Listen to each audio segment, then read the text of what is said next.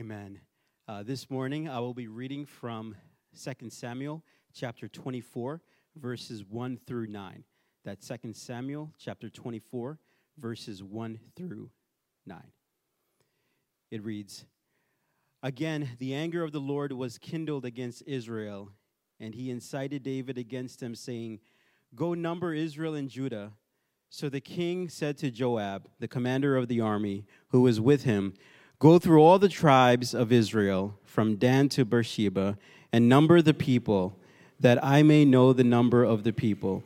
But Joab said to the king, 'May the Lord your God add to the people 100 times as many as they are, while the eyes of the Lord the king still see it.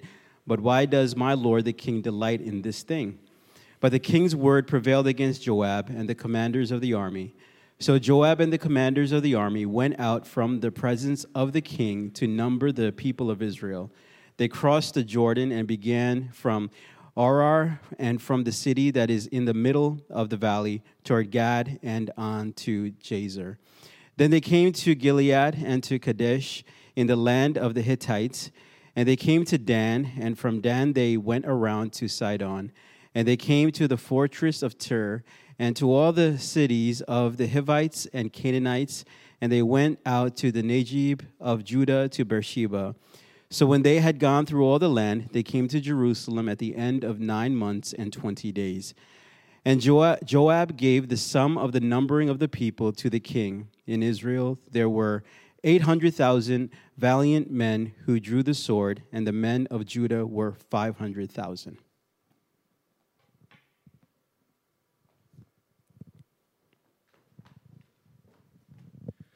Thank you, Pastor Finn. Good morning, church. Welcome to the online service. All right, my name is Stephen, one of the pastors here, and I'm delighted to share this message with you. And Happy New Year, by the way. And I really hope that this year will be a new beginning on many levels for a lot of you, even for ourselves and the church and the world. I mean, we are experiencing world pandemic. That's no news.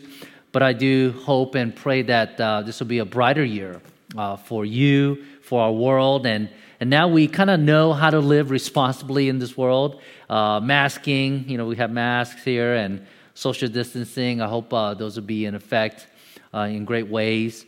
As you think about yourself, I pray that your disappointments, I'm sure we have a lot of disappointments this past year in 2020, that it will be fruitful in this new year. Even for our church, we're going through a lot of changes, and we're looking into this new beginning. We're merging like-minded congregation into one, and it's going to be an exciting year for S City Church. And Pastor Finn mentioned Proverbs 3. Proverb 27 comes to mind, and I love this verse. As iron sharpens iron, so one sharpens another. As one congregation and another congregation come together, and we sharpen each other, and the kingdom gets more focused, and we could do a lot more for God's kingdom. So a lot of exciting things are happening for 2021. I hope it will be for you as well. All right. As you think about New Year, for many, New Year's is a time, it's a symbol really of new beginnings, right? Of fresh start, sort of like turning over a new leaf, and you get a new chance, a new start in life. And I tell you, we love New Year's, and I don't know if you stayed up midnight and watched Times Square, but it's not the same. And I wish it were the same. I wish it were that simple, that we could just turn over the calendar and say, new fresh start.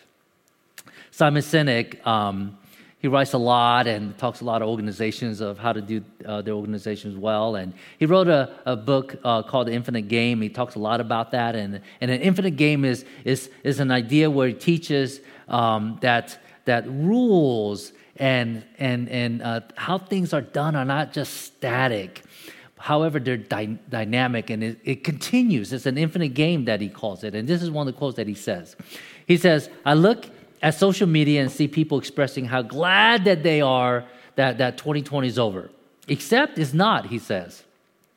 "Not in the sense of the infinite game. Yes, we are passing a calendar that marks an infinite race after a particularly grueling leg. But listen to this sentence. But the race is not over. And I like that because I wish it were simple that 2021 just washes away everything that preceded this year, 2020, right? And we get this fresh start. But like Simon Sinek says, or like Simon says, the race is not over. And so we continue, all right? Well, I want to take this opportunity to tie in this New Year idea that we've been saying. And with the sermon that we've been doing last year is on heroes. And the title is Heroes, Flipping the Script. And what we've been doing is watching and studying and looking at Old Testament figures.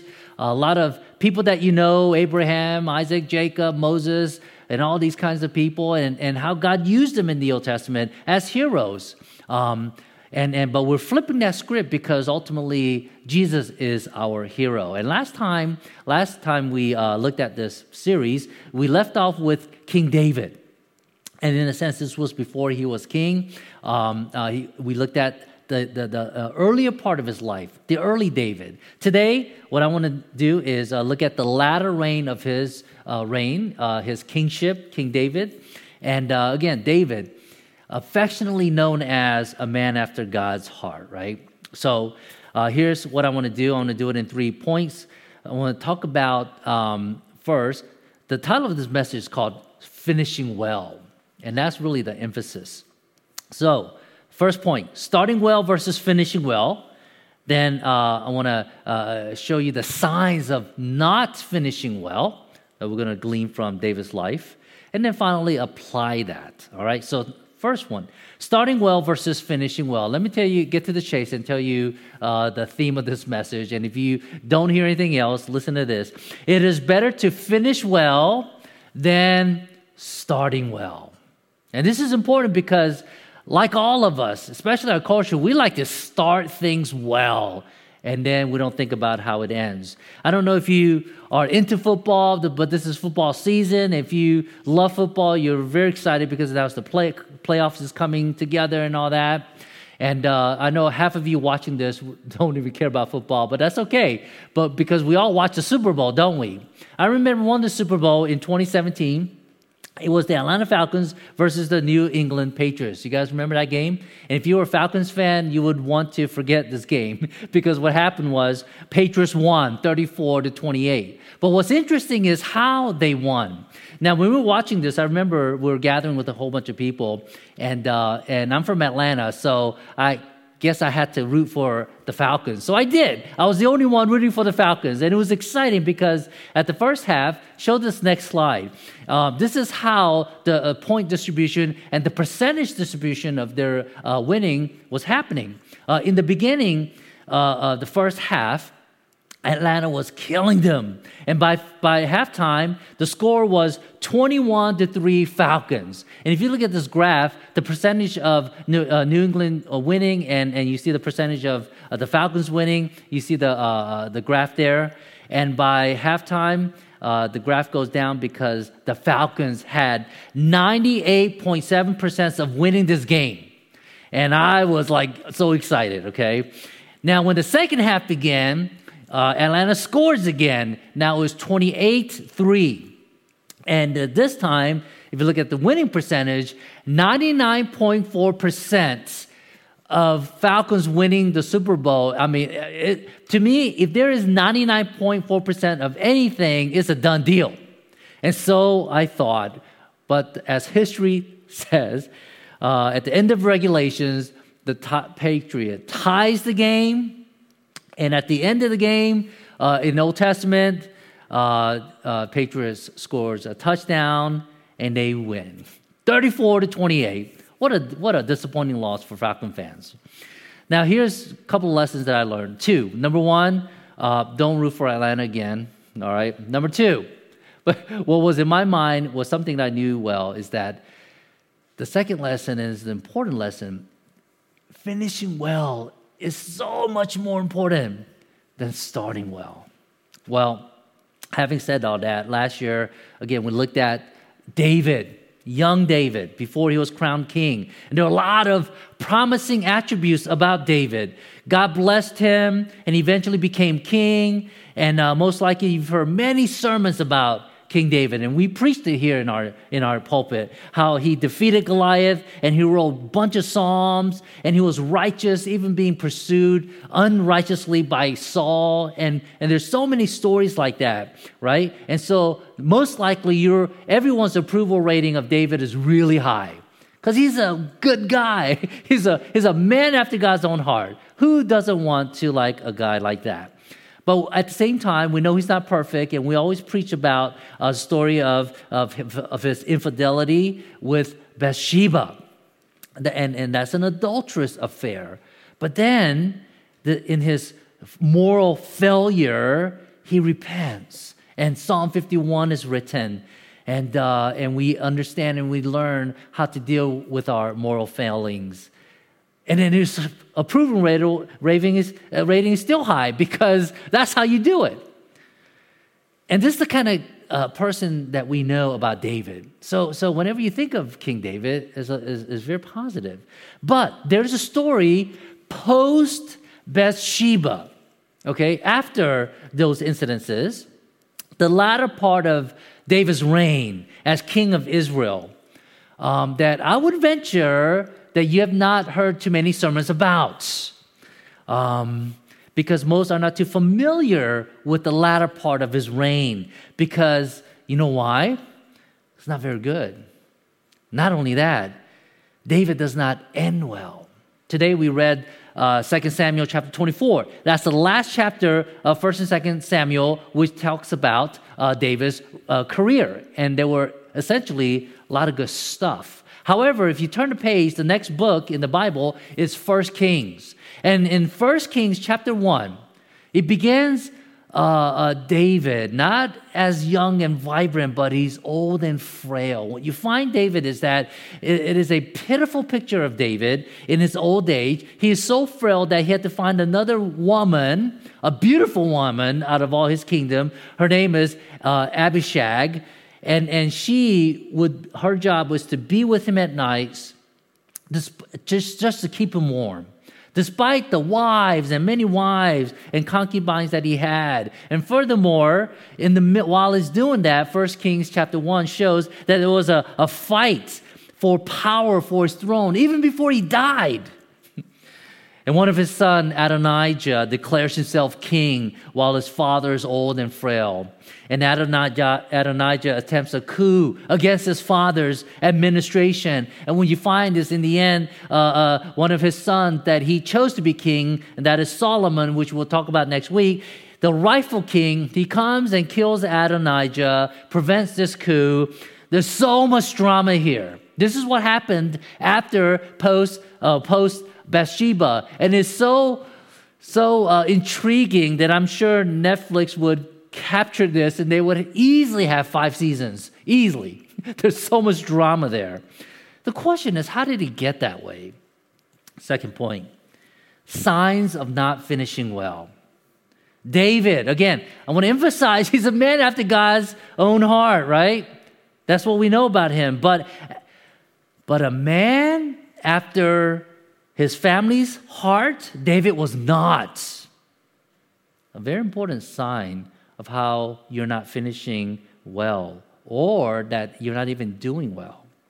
I would even say that he was a horrible father.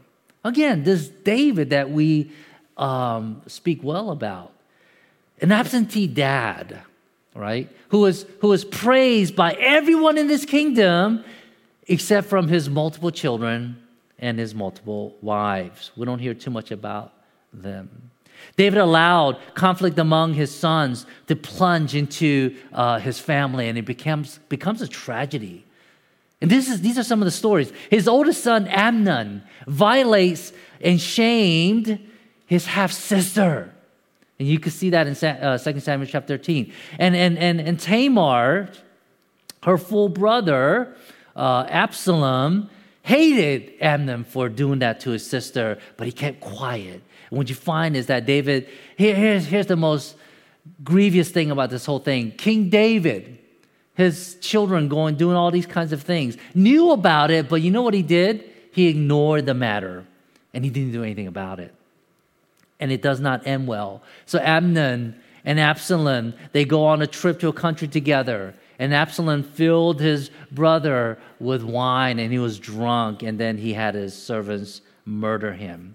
Absalom then takes revenge and takes this anger to a different level, on another level, by forcibly taking the throne of his father. And he used unspeakable actions that, again, Netflix would have no problem showing graphically, which is lies, sex, violence, murder of his own father, and the attempt. I mean, you can go on and on of what was happening. But in the end, we see Absalom, again, David's son that he loves, who's trying to kill him, right? He dies, not in battle, but his neck gets caught in a tree. And he's dangling there, and then someone kills him. Very pitiful and humiliating kind of death. Well, the whole point, just to say, is that this internal conflict in David's family, his royal administration, even his army, the entire nation gets engulfed in this civil war because of King David, right? And Israel gets split into two. That's the result of that. There's the north and the south, Judah and Israel. Well, family deterioration was a huge sin that was a huge sign that David was not doing well. But there's another sign that is harder to detect. And this is what we read in 2 Samuel chapter 24. It is a subtle sign that his heart was turning away from God. All right? And turning away from God, because that's what we know David as a man who's after God's heart. But what we see in the latter part of his reign is that his heart was turning towards himself, such that he was serving the personal idol of ego, even King David. So in our text, what we read is that God was angry against Israel as a nation. So we're told that God incited David to take a census. And census is counting people, and there's nothing wrong with taking census. Counting how many people are eligible to fight, or even counting your population for taxation purposes is not bad and sinful. It's in the Bible. But we also get an insight of why this became so sinful, because in the parallel account in 1 Chronicles chapter 21, we hear the chronicler tell us that Satan stood against Israel, and Satan incited David to number Israel. So it appears that God allowed Satan to tempt and incite David to do the census, and here it is, for his own benefit, without any regard to God and how God wants it done. Again, I want to stress that the problem was not taking the census, but how it was carried out. Listen, another important sign that you're not doing well, or you're not finishing well, or you're in a position that you will not finish well, is that signs are subtle and you don't even know it. Census is a good thing, but how he took the census showed that he was not doing well. And the sin of David seemed to be twofold, because to do the census correctly, Exodus 30 verse 12 tells us specifically how to do it. And it says, when you take a census, make sure everyone that you count pays a Lord's ransom, which isn't a half a shekel, just a economic figure for everyone to pay, so that eventually a temple will be built. And here's David, knowing this, we see no hint of David collecting money for the Lord's temple. And the sin number one is that there was a direct violation of his word. Number one, very subtle. Another thing that we see his sin is that David's own general, Joab, he's freaking out. He questions David to see if it was proper to do it this way. Unfortunately, David is king, and the general Joab is not king, so David wins. And so Joab goes 9 months to count all the people in Israel, and this action revealed David's heart, that he really turned into himself. So what we find for David's sin, his subtle sin, is the sin of hubris, sin of pride, arrogance, if you will, self-sufficiency. Now, you can't detect that on a simple meter. No one could tell you if you are suffering or dealing with a sin of hubris. There's no meter or a gauge for that. And that's why it's so overly easily looked, that is. Do you know the signs that you may not be finishing well? Do you know that? If you're sinning, that's obvious. If you just murder someone, that's kind of obvious. If you cheated someone and you know all that, yeah, that's obvious. You're going to go to jail and all that. But the subtle sins, that's what we're talking about. That's what David did not see that led him to his end and how he didn't finish so well. In other words, how are your relationships? Can you really gauge that? If you're married, just like David, how are you with your family? Men, how are you with your wives? Wives, how are you with your husbands and children? Even more important, what are you doing that shows that your heart has turned away from God? Yes, you're faithful, you come online, you do church in whatever form it is, and you feel good about it, but really, is that really a heart for God? Let me ask you a deeper question. Why are you so anxious? Why are you studying so hard? Why are you working so hard? Why can't you sleep at night? Your answers, whatever they may be, it could be, and there's so many other questions I can ask, but whatever the answers are to those type of questions, these probing inside the heart questions, those are, however you answer it, those are the signs that your spiritual life, and if you're still in that state, it shows that you're not going, and that if you still persist, it's not going to end well. And it shows that your heart is turning away from God to other idols. That's why it's subtle. We can't detect that. For David, he not only disobeyed by not collecting half shekel for each person counted. All right. Again, it seemed like a small thing, but this thing signified that David, it showed who he really is, that he wanted to take charge. The money that was built for the temple, he disregarded that. He wanted to count the census for himself. Listen, when you count something, you own it.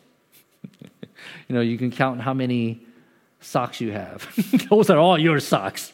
Your shirts, your pants, whatever.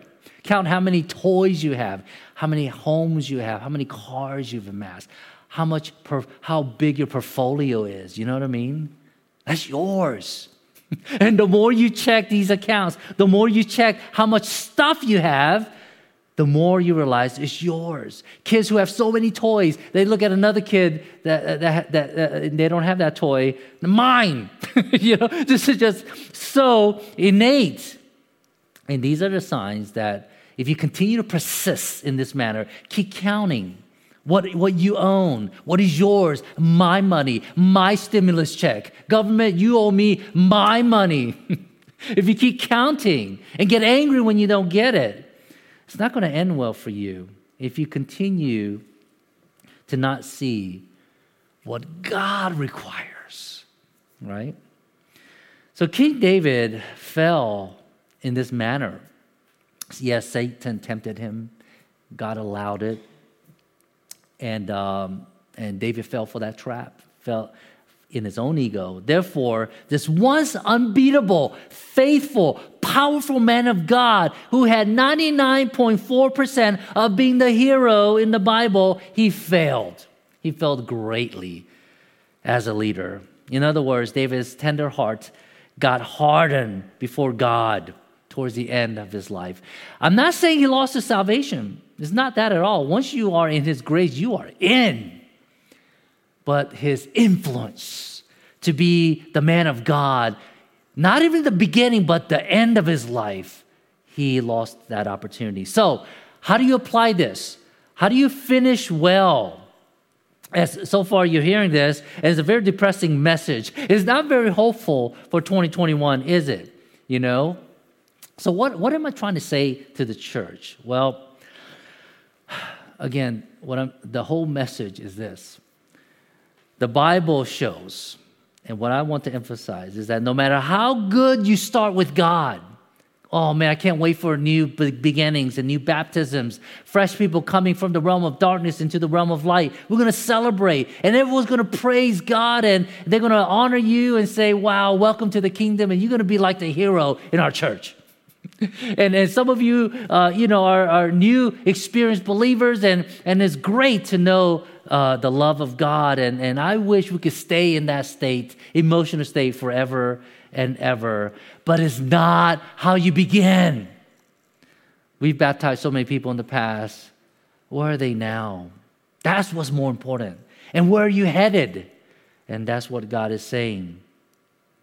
Some of you had a really bad start. And that's okay. Some of you, and you wonder if God loves you. Of course he does. But here's the thing. How do we apply? All right? How do we finish well? How do we do this? Especially, that's why Simon Sinek, his phrase is kind of, it's just ringing in my head. Is this infinite game. Yes, 2020 stopped. 2021 is here. Doesn't mean everything starts new. You take from what's in your past. Yes, maybe you're slowing down. Maybe you have signs that you're not finishing well, but that's okay. You know what you do? You take that and you run with it because it never stops, and you take it to a whole different level. Here's an example. One of my heroes in the year 2020 is Chris Nikic. He's 21 years old, and you know what he did? He finished an Ironman. You're like, what is that? And so what? The reason why he's my hero, no, go to the slide before that. The reason why he's my hero, because he is the first person with special needs, he has Down syndrome, to finish this thing called Ironman. And what is an Ironman? It is a grueling triathlon. There's a swim, there's a bike, and there's a run portion. And you swim 2.4 miles in open water. You have to then, don't take a break. You may go to the bathroom, I'm not sure, but you go straight into your bike, and then you just ride without stopping for 112 miles. And after that, you just kind of run a nice marathon after that. So now, for anyone to do that, it's just like, But for a person with special needs, and I don't know if you know anything about Down syndrome, but they're limited in spatial capacity, with balance issue, physical issues.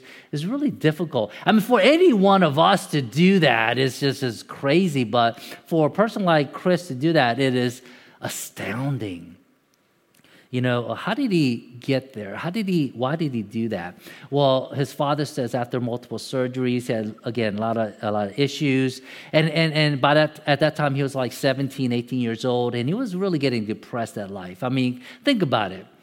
You have a condition, your future is bleak, you don't know what is going to happen, and so he was in a state of depression, and he was gaining weight, he wasn't feeling good, so his father said, hey, let's go and take a swim. So what happened was, Nick's father encouraged him to be active, and so they went to the pool, he swam like maybe halfway, and he almost drowned, he couldn't do it, but what happened was, he kept trying.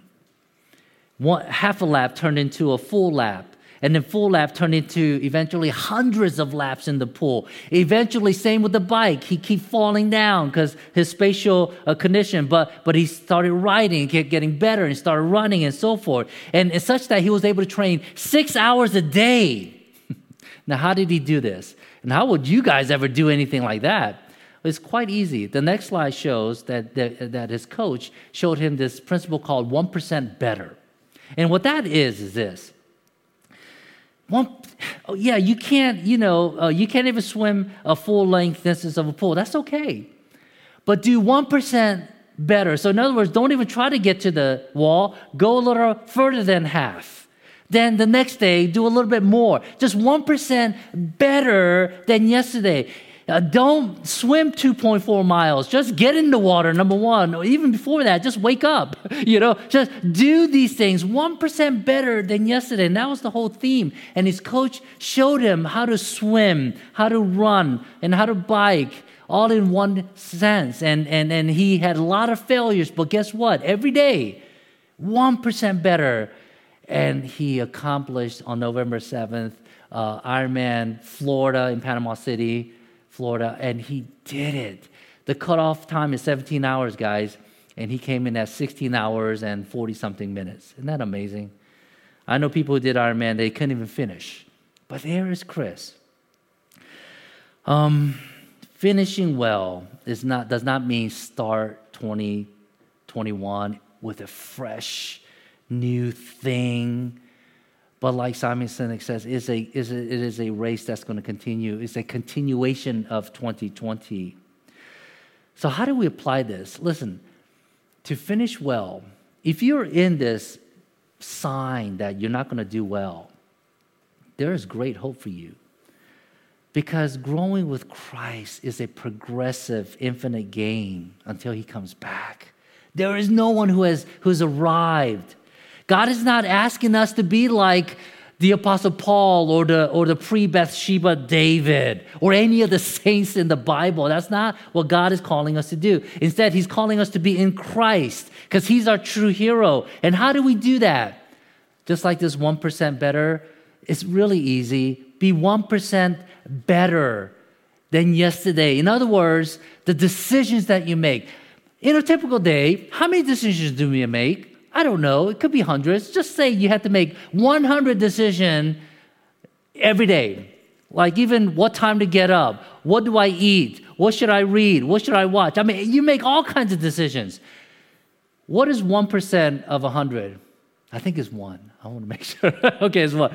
In other words, if you just think about today, just make one decision, one conscious, intentional decision for God. That's it. That's it. Then tomorrow, along with what you made today, make another decision for God today. That's it. And if you think about that, it has a compounding effect. It has an exponential effect such that by the end of the year, after 365 days, minus, what is today, January 3rd? I'm going to do math live. This is scary. For 362 more days, 1% you make a decision in the cumulative days, and by the end of the year, you'll be making a lot of amazing decisions for God intentionally. Think about that. So when God says, and by that time you'll have developed enough habits for the Lord. So God says, jump. You say, how high, Lord? God says, go. Where should I go? God says, and Holy Spirit whispers, go in and serve this family. And then you say, how much money should I give them? You know what I mean? Like, what can I do? I have a lot of work to do. And God says, spend time with that. You say, okay. It's like, this is what happens. This is what 2021 can be for us. Don't think it's a fresh start, that everything's going to be great. It's not. But what you can do, and what God has given us, is this choice. If you just do 1% better, it'd be amazing what God's going to do through you. So let me pray. Father, we thank you that you are good. We thank you that you never give up on us. Father, those of us who are in a situation where we know that if we continue to behave this way and do these kind of habits, we're not going to end well. We saw it in one of our potential heroes, David, in how he really declined.